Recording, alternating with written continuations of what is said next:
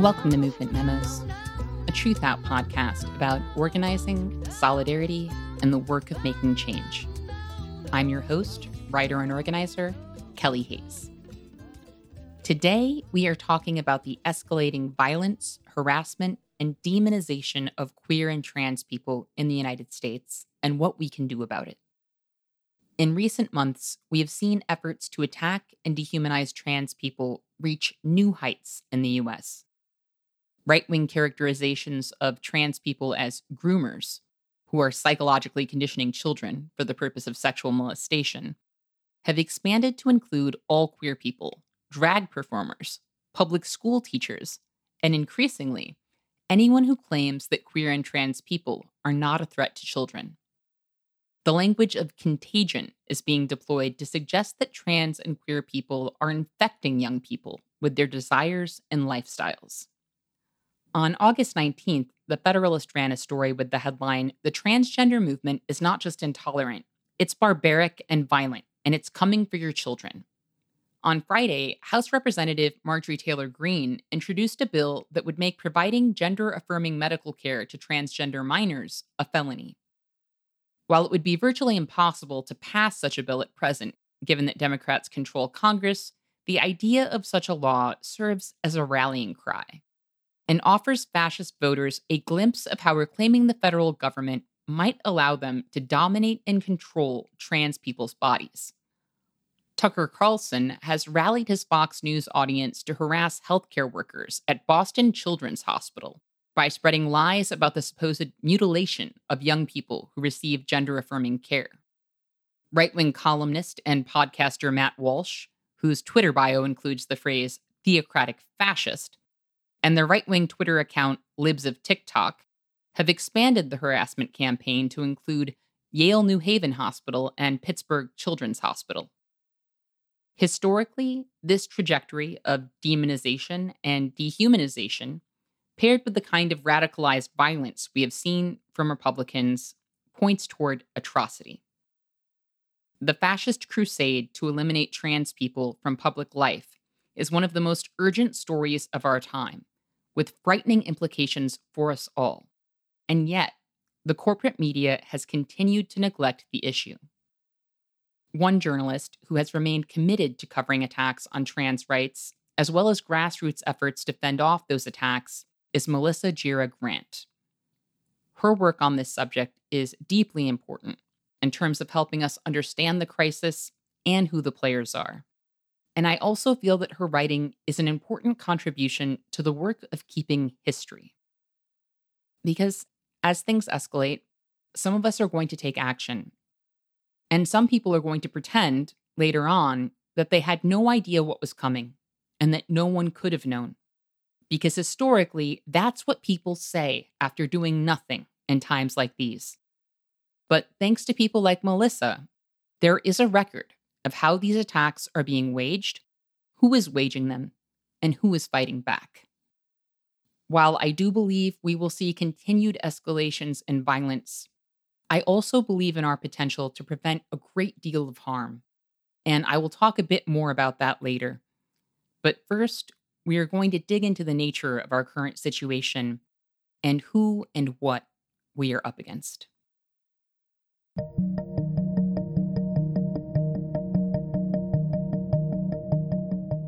The stakes right now for trans folks are really high.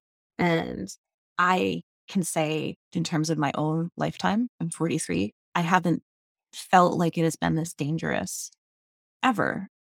When you hear rhetoric about grooming, or all of this sort of more mainstream rhetoric about trans women in sports and trans girls in sports, it might sort of seem like a backlash or a regression. And I think it's something more than that. I think we're seeing an expression of ideas that I think could accurately be labeled fascist that go further than just sort of like the cultural pendulum swing, from rights to repression. There's a different character to the kinds of arguments that we're hearing right now against queer and trans folks. And I think part of it is sometimes it comes dressed up as something like we're just asking questions or we're just having a reasonable debate. And usually at the heart of that kind of framing is this idea is there's only so many rights to go around. And if some people have rights, then others must not. This kind of zero sum game, as if there's like a marketplace for rights. And I think there's like a lot of problems with like a human rights framework, like that being part of it right there, that it gets kind of lost in those debates. But it it ends up pitting people against each other. So we're seeing this like pitting against LGBT and T people. We're seeing feminists or people who are at least saying they're feminists, whether or not they actually are, alleging that we can't say woman anymore, which like couldn't be further from the truth. Is like so obvious.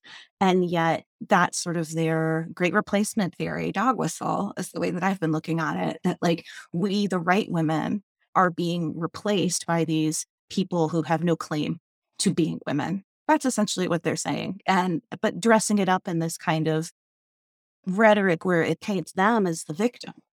And it's very insidious that way. And it's very hard, I think, for people who aren't necessarily in these debates to challenge something that might sound innocent seeming, or to even just do the basic amount of fact checking, because it's also preposterous. Some of these arguments, like the grooming arguments, you can't win with facts necessarily. I mean, you can try to fact check them, but it goes deeper than that, because they're about sort of amassing a violent backlash in some cases when we're talking about the way that this rhetoric has fueled targeted harassment of LGBTQ teachers and librarians across the country, against venues that are doing drag events for all ages or for families.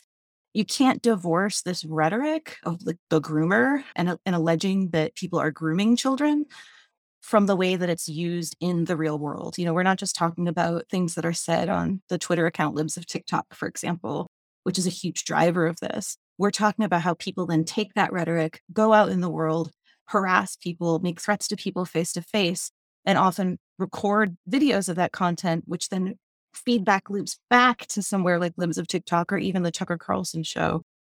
I've never seen anything like this in my life.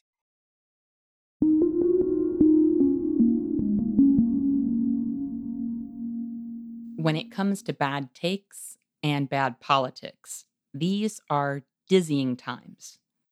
But one of the moments I found most alarming in recent months was when some liberals began to characterize the use of gender-inclusive language, like pregnant people, as an erasure of women. I was honestly floored. I immediately thought of Marie Scheer's famous words: "Feminism is the radical notion that women are people." In 1986, the idea of being viewed as an actual person was aspirational for many women who had experienced so much objectification and dehumanization in a deeply misogynistic society. In 2022, the idea of being viewed as a person, rather than specifically being referred to as a woman in all cases, has been depicted by some people as a form of oppression that is comparable to forced birth. So how the fuck did that happen? And how do we push back against it?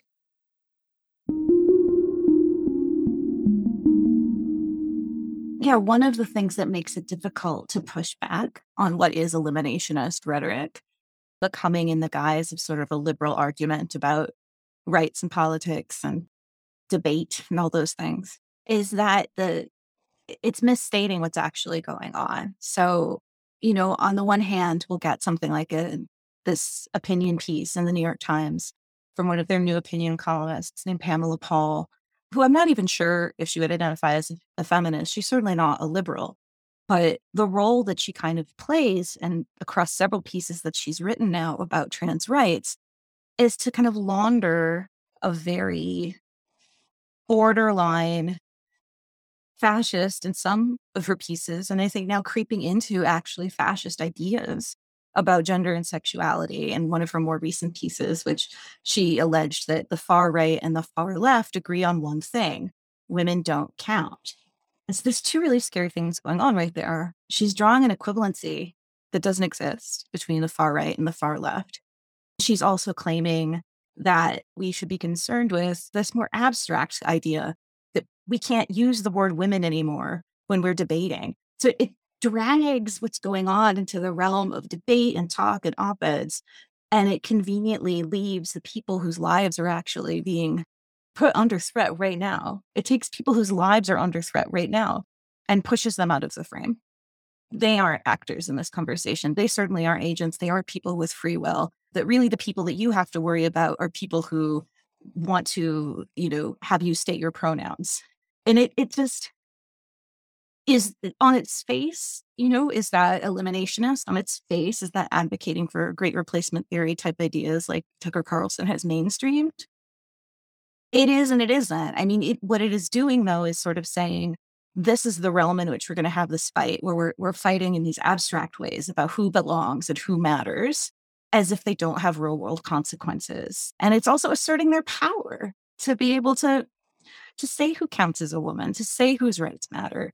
People who actually, if they wanted to see their shared fate, right?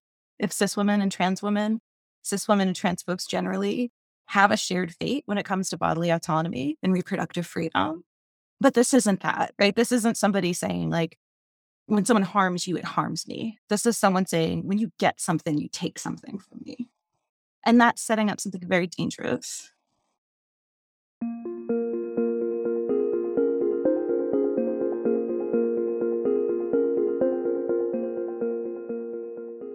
I think it's very important to remember that the reactionary tendencies of fascists are further enabled by the biases of liberals, leftists, and others who may not be murderously resentful of trans people, but who may be pissed off about things like being expected to remember pronouns, or who are squeamish about trans kids playing on girls' sports teams, or who would rather hear their gender identity emphasized at all times rather than being referred to as a person.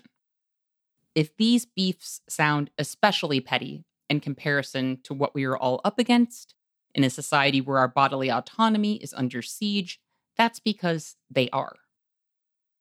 I don't care if a trans person was ungenerous about you misgendering them.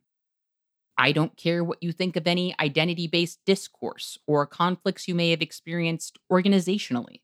If you believe your politics are bigger than those petty concerns, then I'm going to have to ask you to prove it. Opposing fascist attacks on marginalized groups should be our baseline collective response. When we stop fighting for people who are under siege, we are lost. Under such conditions, our enemies will thrive, and they will cause a level of havoc and destruction that most of us have not yet imagined.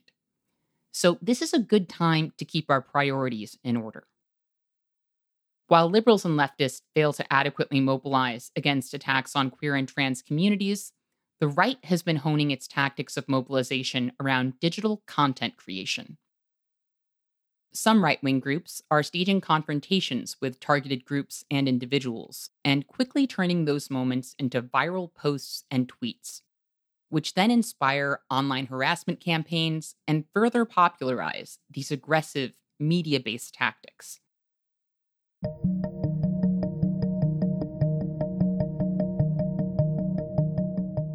When we're thinking about sort of how attacks on queer and trans life are being like immediately turned into content for right-wing media, like, we have to talk about Libs of TikTok. That might be the place to start. This account that has, last time I checked, I think upwards of 3 million followers, where their MO is to essentially, troll the internet for the most like outrageous gender nonconforming or openly queer and happy sort of videos. Better if they can say that they're educators and share those and to try to put a target on actual individual lives. The other kinds of things that they do are encourage parents and others to submit public records requests to schools to try to get any educational materials related to gender or sexuality, to then share those on that account without context and put whole school districts on blast. So now educators are operating in an environment where like any email that they send could potentially end up on Libs of TikTok, putting a target on them. So that infrastructure has now been weaponized by kind of this grouping on the far right that I don't think has gotten enough attention compared to maybe the Proud Boys or the Oath Keepers. This is the Graper movement. This is the kind of Christo-fascists. They're Gen Z for the most part. They are going out and sort of like taking marching orders from an account like Libs of TikTok. Like, here's the queer bar in Dallas that we're going to protest today. But then, of course, the entire thing is about, no offense, Gen Z, content generation. And they are very savvy in knowing that any video that they make, any sort of confrontation that they can provoke and capture. In the case of what happened in this one community venue in Dallas during Pride Month, those videos showed up on Tucker Carlson in around 48 hours. So there's a pipeline between sort of who's putting targets on communities, vigilantes who then are going to run out and turn that into action. And then that feedback loops back to somewhere like Fox News. And when it appears there, it seems almost like this organic thing, like, oh my God, did you hear in this community there was an all ages drag event during Pride Month, and like these concerned citizens just happened to be there. It was entirely manufactured. And in the case of this event in Texas, then it takes one more step, which is we have state legislators saying, like, we need to ban drag in any venue where minors may be present. That was mentioned within 2 or 3 days as well.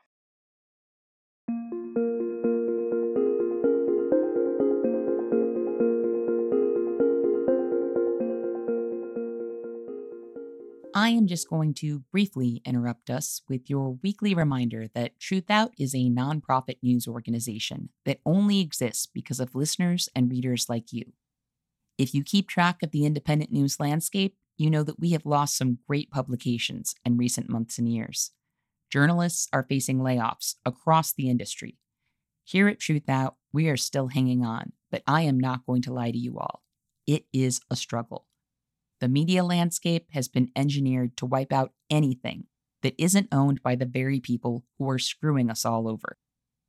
Corporate algorithms are hurting us, but we are still here providing award-winning news and analysis that I believe helps to fuel and uplift our movements.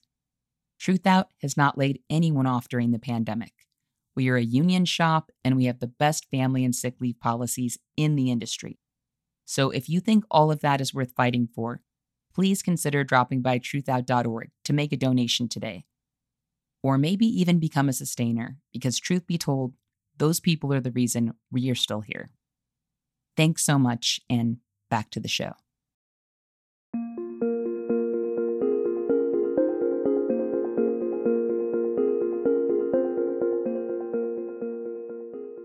As we have previously discussed on the show, we have seen a drop-off in support for trans people since the end of the Trump administration.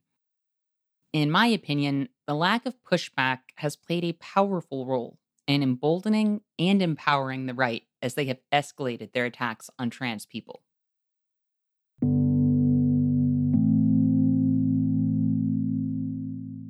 So I've seen a real shift in the last year or so when it comes to how people are responding to this unprecedented wave of anti-trans legislation. And we're talking about, at this point, hundreds of proposed laws, bills that do everything from requiring genital exams for children to play sports in a public school, to correctly gender them or misgender them.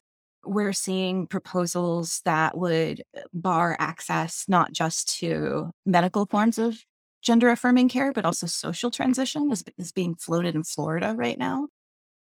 We're seeing processes that aren't really laws or even executive actions like we're seeing in Texas, where the governor and the attorney general have instructed the state Child Protective Services Agency to investigate the parents of trans kids who affirm them.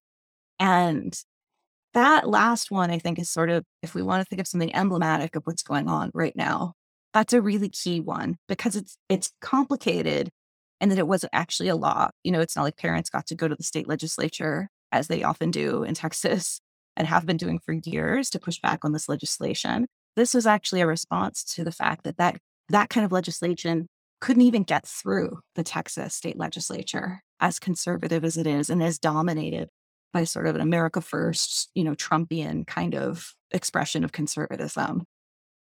So when they couldn't pass a law, they just did it anyway and created chaos and let the chips fall where they may. And I think we're seeing a version of this, and they're maybe learning from a version of this around abortion bans and the complex ways that abortion bans that were on the books before Roe are now coming into effect, and people are having to scramble to make sense of them. What we saw in Texas after this action by Governor Abbott and Attorney General Paxton is parents having to make a really cold calculus. Do we have to leave? Do I have to uproot my family? I've talked to families a year ago, May 2021, when the state legislature was actually in session, who wanted to stay and fight and were committed to protect the positive communities that they created for their kids. They didn't experience the entire state as a hostile place. Like, they felt like they had created a affirming community for trans kids and their kids in particular, and didn't want to have to give that up. All of this sort of like, oh, just abandon Texas, just move somewhere else. Like, you're asking a lot. And they refused to do that. Most of those families that I met in 2021 during the legislative session in Texas have left the state or have plans to leave the state because of that executive action. These are people who, because they testified at the state legislature, are out and known as the parents of trans kids. There's active investigations of parents of trans kids. And there's legal challenges to this too. The ACLU is involved in these legal challenges, Lambda Legal. There's movement to push back. But in the meantime, as the court process winds on, people are having to pull their kids out of school, sell their houses, and uproot themselves. And to be honest, that was a really chilling moment for me personally, as a journalist, as a human being, to see people go in the span of a year from stay and fight to I have no choice but leave. And I remember, some of the conversations that were going on right after the election of Trump.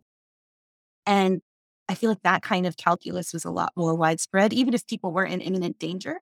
But I just, among sort of like liberals in general, the hashtag resistance folks, there was a lot of sort of speculation about, well, when would you leave? When would you know that things were bad enough to leave? And to see that playing out already in this community. And it's played out in other communities before now, right? But this particular community that was resolved to stay and fight a year ago, to see many of them feeling like they have no choice to protect their families but to leave, that is a line in the sand moment for me. And it's not the end.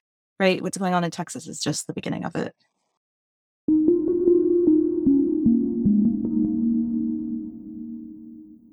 Melissa's coverage of attacks on trans youth has also helped me understand the role right-wing mothers are playing in the larger panic we're seeing about trans and queer people.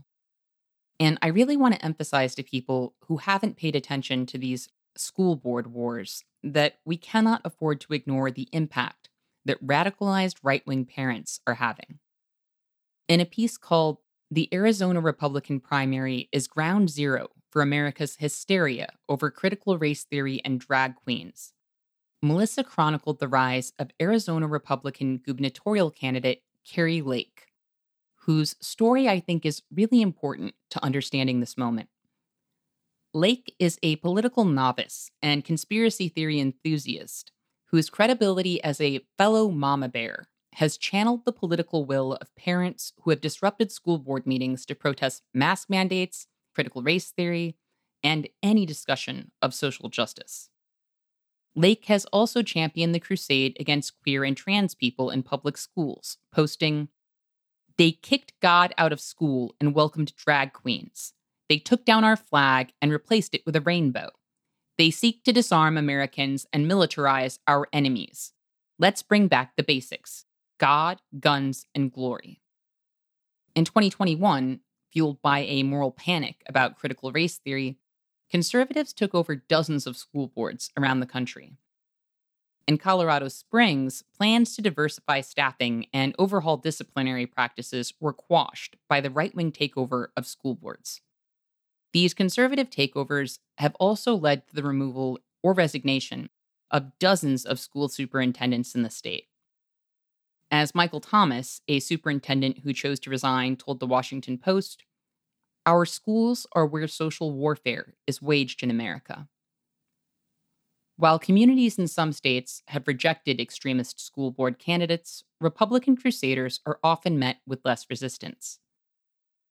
In California, About half of the state's 5,000 school board seats are up for election this year. In the San Francisco Bay Area, at least 100 candidates are running unopposed.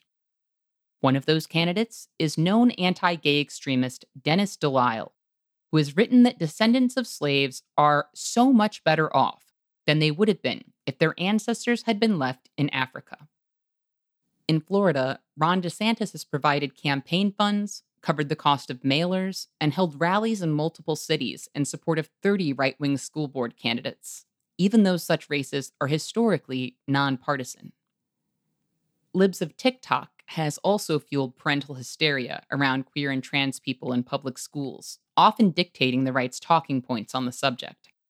By late April, a Media Matters review of the account indicated that Libs of TikTok had tagged or named at least 222 schools, education organizations, or school system employees in 2022, often directing users to harass an individual school district or teacher.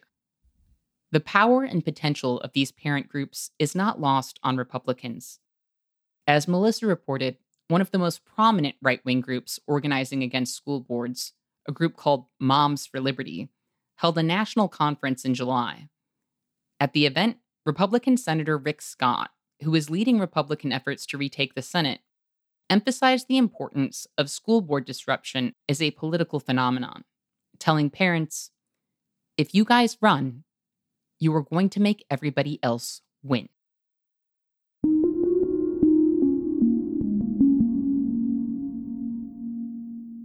Motherhood is such a complicated part of all of this. When we're talking about mostly the moms and in Texas, for example, who are coming out and standing in the way of the legislators who want to take healthcare and education away from their children. Like, that was my introduction to this sort of like empowered moms, especially after COVID. It seems like there was a wave of sort of parents getting involved in school districts. But most of the time, what they were getting involved in was not about protecting their children. It was about sort of weaponizing COVID to advance other right-wing causes. So what we saw in Arizona is indicative of something that's happened across the country. But, I narrowed in on this Scottsdale Unified School District because you could see this developed very clearly from 2020, where we have mothers mostly, but not only, organizing themselves on a private Facebook group to take over these meetings essentially and just like filibuster meetings with comments that have nothing to do with what's on the agenda, ostensibly there to reject masking and any other kinds of COVID precautions. And once that ball is rolling, then we find out, they're also opposing what they call critical race theory, which the educators there say, the school board there says, like, critical race theory is not actually being taught here. And I feel like I just have to sidebar for a second. It's like, who cares if it was? Right? Like, the problem isn't like whether or not this is being taught. Like, the problem is this is being weaponized by people who don't even understand it and are treating sort of any discussion of race and racism in the classroom as something that they have the right to censor their children's exposure to, and all children in the school district's exposure to. And then from organizing in the way that they are against masks, against what they believe is CRT, the grooming rhetoric then sort of flowed in alongside that. And we see parents also, alleging that children are being sexualized by any discussions of LGBTQ people, history, rights. In Florida, even went a step further with any kind of classroom discussion of gender or sexuality for kindergartners through third graders was potentially considered sexualizing and inappropriate, with teachers subject to sanctions for that. So these three things kind of converged over the last 2 years. What we've seen now, we're heading into the midterms in 2022, is candidates are seizing on this. So in Arizona, probably the candidate who like most actively allied with these activist moms is Kari Lake, who just won the Republican nomination for governor in that state. And she amplified their conspiracy theories about being targeted. So the victimhood sort of rhetoric comes into play, where after disrupting these meetings, after proposing things that are deeply unpopular, and after doing so in such a way that is like getting up in the face of people, making them feel uncomfortable, sort of taking over the meetings. Like, by the way, like are tactics that could be useful in other situations. But what's going on here is just trying to sort of sink the entire process into chaos. Like the end game for them is no public education. Pull their kids out of schools, pull all kids out of schools. Everything moves into charter and religious education. Like what's going on here is like an attempt to crash the system, essentially. And you can't reason with it. And part of the reason that you can't is it's driven by these conspiracy theories about grooming or critical race theory, or that COVID is fake. And the latest one in the school district that found its way into campaign ads for Kari Lake is the idea that the parents were being surveilled by members of the school board, that a secret dossier was compiled against them. And it wasn't. What happened there sounds pretty reasonable. Parents who were coming to school meetings quite often, like the father of one of the school board members started creating sort of a Google Drive documenting who they were. And some of the stuff he put on there was like unsavory and sort of insulting to them. Some of it was just screen caps of things they said on social media themselves. But they took all of this to sort of feed into this larger victim narrative of like, we're the ones who are under attack. Our values are under attack. And then Kari Lake runs with this to say, this is what's going on in these schools. And if you vote for me, we're gonna put an end to all parents being subject of investigation, which they are not, right? But it doesn't matter. And she is now the Republican nominee in that state, and the school year is starting, and those parents are still active. And people there that I've talked to are just stumped. It's like, how do you disrupt this? Because it isn't happening in reality. And yet it is, because it's their kids and the educators who have to show up every day in this environment. And the pressure that comes with that, of feeling these groups are actually the ones surveilling them. I don't know. I don't know where that ends. I'm still doing a lot of reporting on that. And I think what's going on in Scottsdale is happening in a lot of other school districts as well.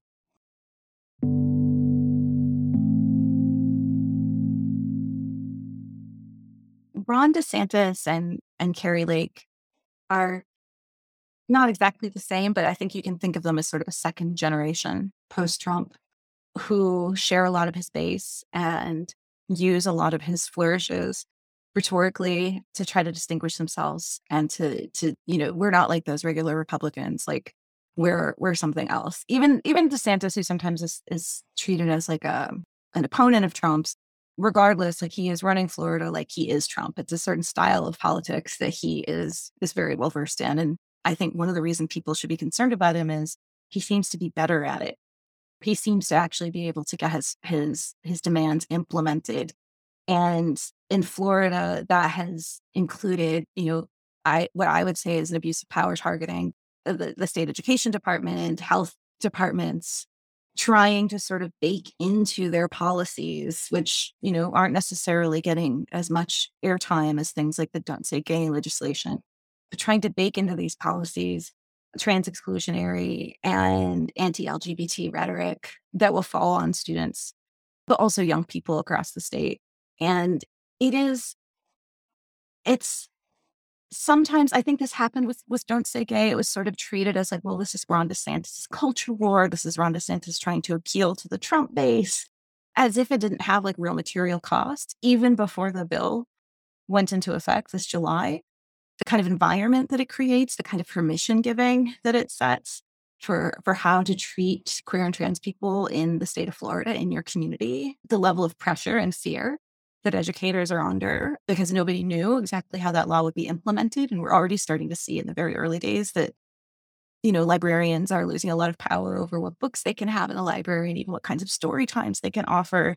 The law itself wasn't meant to be clearly implemented. The law was meant to create this environment of fear and chaos and pressure. And I don't think that that's incidental. He's not just playing to his base. This is actually who he is and how he operates, which is to just abuse his power like it's nothing. To say this state agency now has to fall into line with me. The state legislature, has to do my bidding. There's something about what DeSantis is doing around turning LGBTQ people into a scapegoat and then embedding that in state agencies under the rubric of protecting children, which is kind of an old traditional conservative way of doing politics. This is all about protecting the children. This is the state that Anita Bryant is from, right? The orange juice lady who went on a nationwide homophobic campaign in the 70s. Like, these aren't necessarily new tactics. But with DeSantis, we also see that we have like openly far right and fascist groupings coming out to support him, with him refusing to condemn them. When you have a governor who speaks at a convention, in this case, it was the Turning Point USA student convention in Florida, and the next day, a bunch of apparent neo-Nazis show up with swastika flags and also flags that say DeSantis country. Why is it so hard to just condemn that, just to say that is unacceptable? I mean, some other Republicans at least came out and said that was unacceptable, but he hasn't. We're also talking about a state where we have Proud Boys working in concert with, if not on, Republican state boards, county level Republican Party organizations. There's a collapsing happening in Florida that isn't just about this like culture war. Like, the thing, you can't really separate out these two things. And I don't think that you can wage that kind of fascist power grab without doing things like turning queer and trans folks into scapegoats. It's part of the playbook. It's part of how it has happened historically. And it isn't like a sideshow. Like, it is the thing.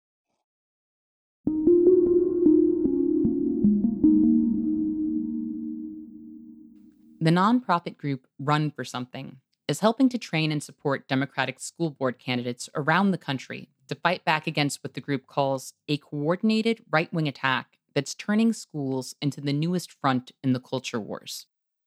But such groups are up against an avalanche of funding from Republican PACs and wealthy donors who are pouring staggering amounts of money into previously low-profile school board races. I also think it's important to note that by making schools a primary site of contestation politically, and by including teachers in the ever-widening category of groomer, these parents are enacting another known element of fascism, which is to attack unions and unionized workers. Public school teachers have been characterized as groomers for respecting the gender expression of trans children, educating students about sex and gender, and for completely made-up reasons, like a hoax circulated by libs of TikTok in April, claiming that a second-grade teacher in Austin, Texas, was teaching children about furries. Teachers are at the forefront of labor struggles and are often the primary target of conservatives who vilify unionized public workers as lazy and overpaid. Unsurprisingly, the right-wing movement to overtake school boards has found strong allies among longtime opponents of teachers' unions. While many people are aware of right-wing attacks on school boards, most people have not closely tracked the political dynamics at work or the damage done by these groups. Having a headline-level awareness of such issues can prove dangerous because it prevents us from developing better strategies of defense. And it also leaves us open to unpleasant surprises, because you cannot anticipate the next moves of people you are not watching closely. Which brings us back to Ron DeSantis. One of the many perils of Trumpism is that it has narrowed our political focus in many instances, with people viewing Donald Trump as the ultimate evil, our political worst-case scenario, when in reality, men like DeSantis are no less dangerous and will benefit from the path that Trump has paved.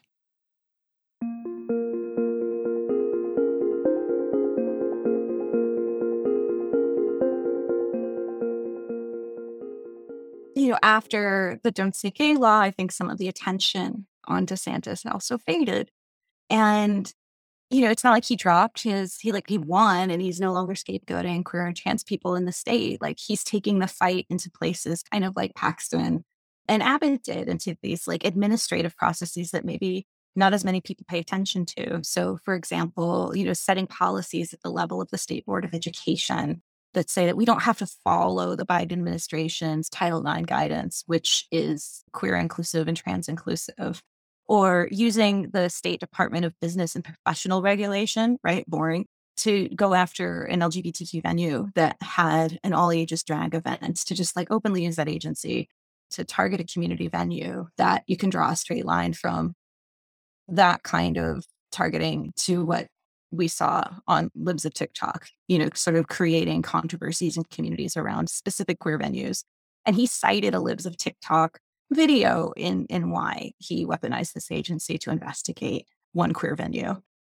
And then I think most dangerously, he's using the state's healthcare administration to exclude gender affirming care from any kind of best practices. So in actually positioning the affirmation of trans kids as something that is dangerous to children, to the extent that now they are threatening these agencies, threatening schools and educators, that if they don't follow the DeSantis line, which says reject the federal guidance, which also is held up in things like the Supreme Court case in Bostock, to just reject this. And if you don't reject it, you risk violating the law, which isn't true. The law says otherwise.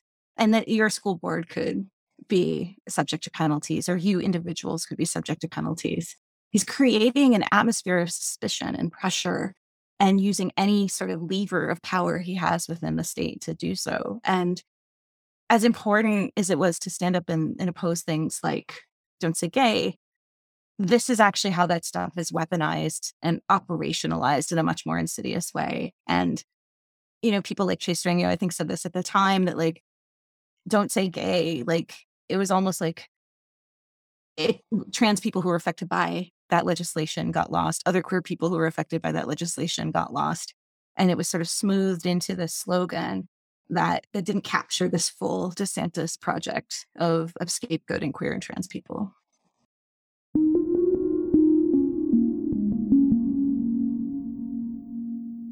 When we talk about unseen right-wing political strategies and people who get erased from popular narratives, I am reminded of how disconnected most people are from the day-to-day realities of what's happening to trans people. The media is to blame for a lot of that, but I feel like there's a lot of important work to be done at the community level to overcome that disconnect and bring us together in meaningful ways around this issue. Over the weekend, I co-organized a direct action in Chicago that called on our community to support our trans neighbors. We spelled out the words "Defend Trans Lives" in lights on an elevated train overpass above the Glenwood Avenue Arts Festival, which is a popular annual event in the area where I live. We believed a lot of people at the fest would be supportive, so we designed and printed up a lot of posters to hand out, bearing messages like, "We will defend trans lives," and "We will defend our trans siblings." We were betting that if we offered the signs to onlookers and invited them to join the moment, they would. And many people did. The people who joined us held their signs high and cheered for the folks holding the light boards on the platform. There were a lot of hugs and tearful thank yous from people who were moved by the experience. But I want to say a few words about a guy who was decidedly unhappy about the action. When I spoke through a bullhorn on the street below the train platform, I identified myself as a queer, non-binary person who feels safe in my community because I believe that my neighbors will defend trans and queer lives. I talked about the arcane laws being passed around the country, about fascism, and the need for acts of solidarity. A man who was apparently displeased with the whole spectacle and about what I had to say in particular started to approach me while I was addressing the crowd. Another man stepped in his path and said a few words, and the man backed up. While I continued to speak, I noticed the unhappy man acting like he might move toward me a couple of times, but he kept hesitating. When I finished speaking, he finally made his move, scurrying past me and uttering a laughably weak "fuck you" as he sort of power walked away. My friends and I laughed. We laughed because we were safe, and the man who wanted to trouble us had fled because he was afraid. He was afraid of our numbers, of our solidarity, and of the people standing around him chanting, "All genders, all voices, our bodies, our choices," while they held signs vowing to defend trans lives. In that moment, those people were my safety. I think it's really important to remember that most of those people had no plan to attend a protest that night. They were handed signs and invited to join a moment of political communion, and they did. They were invited to make a commitment emphatically together in public to defend trans lives, and they did. They were invited to remember their collective power, and they did. And in that moment, they were not going to allow any of the trans or non-binary people involved with that action to be harmed.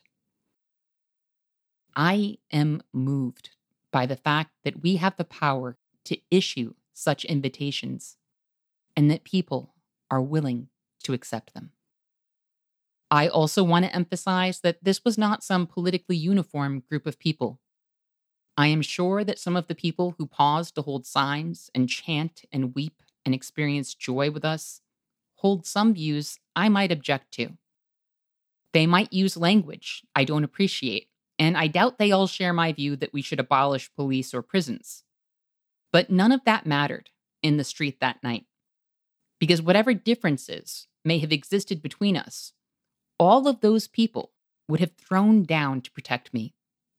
They would have protected any trans or gender variant person involved with that action, and they would have protected each other. I could feel that in the energy between us, and I could see it in their faces.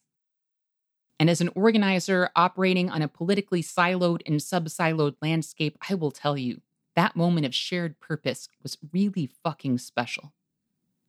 That collective willingness to defend one another and a refusal to abandon anyone to the fascists or whoever might be attacking us is what it's going to take to survive these times. I'm not saying solidarity will come easily or as beautifully as it did at our action, but it is entirely possible, and it is where all our hopes lie. I also want us to remember the power that crowd had because I want us to think about how we can leverage that kind of strength. As I recently heard Robert Evans discuss on his podcast, Behind the Bastards, determined people can sometimes prevent atrocities. Evans noted in his show that, historically, when we look at places where atrocities were likely or about to occur, but did not happen, solidarity and pushback made the difference. Fascists are not uniformly bold or sure of themselves. Many will not proceed without the promise of impunity. Even the vague threat that someone might get them in trouble, or that a crowd might turn on them, might be enough to stop some people. If we want to give these people pause about causing harm, we have to generate that hesitation by establishing that we will defend one another. I saw some of that hesitation being created in real time on Saturday, and I will tell you all, it feels good to be safe. I think it's also worth noting that some people have refused to participate in attacks on trans people, and I think we should all take inspiration from their actions. According to a recent report by the Houston Chronicle, nearly 2,300 employees have left the Texas Department of Family and Protective Services since the beginning of the year. Reports of staff leaving the department over Governor Greg Abbott's order to investigate the parents of transgender children have been circulating for months, but the exodus of 2,300 employees demonstrates the magnitude of resistance to these policies. I am so grateful for those workers and for the sacrifices they have made. And I am also grateful for the hope their actions have inspired, because we need that kind of hope right now. As Melissa and I rounded out our conversation, we also talked a bit about abortion access. Efforts to restrict abortion are obviously tied to efforts to criminalize gender-affirming care. But Melissa wanted to raise another concern for our listeners, and it's one I feel very strongly about as well. That we must expect information crackdowns in the coming years, and that we have to do all we can to preserve and spread knowledge about self-managed abortion as widely as we can, while we can still do so without legal interference.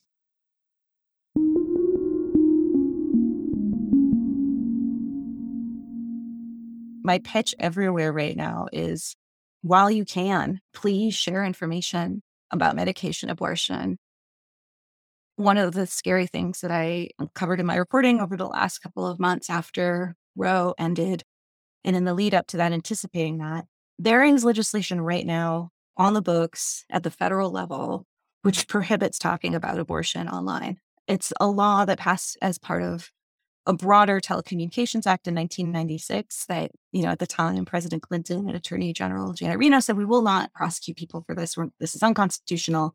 And ever since then, it hasn't been used, but it's there on the books. And it was recently cited by the Mississippi Attorney General as rationale for criminalizing medication abortion. That hasn't happened there yet, but just the existence of this law is being used to sort of say that, like, this is fair game. And in fact, another administration coming in potentially in 2024 with a different Department of Justice could start enforcing this prohibition on talking about abortion online, which, comes with jail penalties and financial penalties. So it's something that's kind of got lost in the both the internet policy world and in the reproductive rights world. I'm trying to put more attention on. We could basically kill this entire thing if Congress was willing to repeal the Comstock Act of 1873, which sort of created these prohibitions on communication about abortion, but also birth control, porn, and prostitution through the federal mail at that time, right? Because it's 1873. So in 1996, it was just updated for the internet era. And again, it hasn't been enforced, and people should not be concerned that it's going to be enforced tomorrow. But it would be very, very easy to get this off the books in, like, I don't know, a normal Congress, if there's ever been such a thing. I don't think there's that many people who think that you should be banned from talking about abortion online. I mean, this would ostensibly also hit anti-abortion groups too. So given that we are in a moment where we can feel a little more confident about talking about medication abortion online, sharing that information, making sure that information is archived in communities in such a way that we aren't reliant on going online to get it, because there's lots of reasons people might not want to access that information online when it comes to leaving sort of a digital trail. I think it's really important right now to get well-versed on what medication abortion is, how to do it, where to get pills, and to share that information widely, destigmatize it, and make it accessible to people who might not even know it's an option. If you don't know if medication abortion exists, you're not necessarily going to know to Google it. This has to just become common knowledge, especially as we go into this next phase of what a world without Roe looks like with potentially, I don't know, Attorney General Ron DeSantis.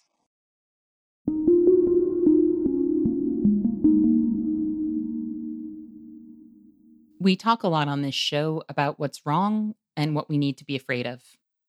But I hope our listeners and readers are also coming away from these episodes with some inspiration and ideas about how to take action. This week, I would really like folks to think about how they can assert their willingness to defend trans lives, if they are, in fact, willing to do so. How can you enact solidarity in your community? How can we all make it clear that trans and queer people will not go undefended? What beautiful visions of solidarity can we dream up together? And how can we invite each other into moments that strip away concerns about our petty differences and make the work before us clear? Let's dream on it. I would also recommend that people who need ideas about how to support trans people during this dangerous time check out our previous episodes with Chase Strangio and Dean Spade, which you can find linked in the show notes of this episode. I also hope folks will heed Melissa's advice and preserve information about self-managed abortion, and help to make that information common knowledge, which is a topic we will be returning to soon. I want to thank Melissa Gira Grant for joining me today. To learn more from Melissa, you can check out her work in the New Republic and follow her on Twitter at Melissa Gira. And that's Gira spelled G-I-R-A. You can also find links to some of Melissa's articles on the topics we have discussed today in the show notes of this episode on our website at truthout.org. I also want to thank our listeners for joining us today. And remember, our best defense against cynicism is to do good and to remember that the good we do matters. Until next time, I'll see you in the streets.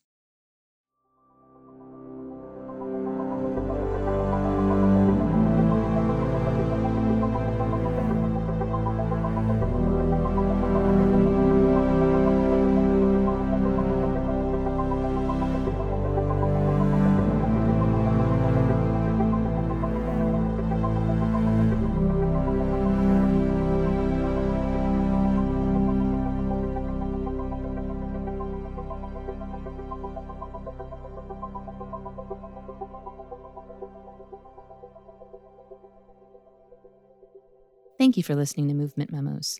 This show wouldn't exist if it weren't for Truth Out, and Truth Out's independent news and commentary wouldn't exist without listeners and readers like you. We have no paywalls, no corporate sponsors, and no ads, except for fundraising appeals like this one. So if you can and would like to support our work, please consider dropping by truthout.org to make a donation today.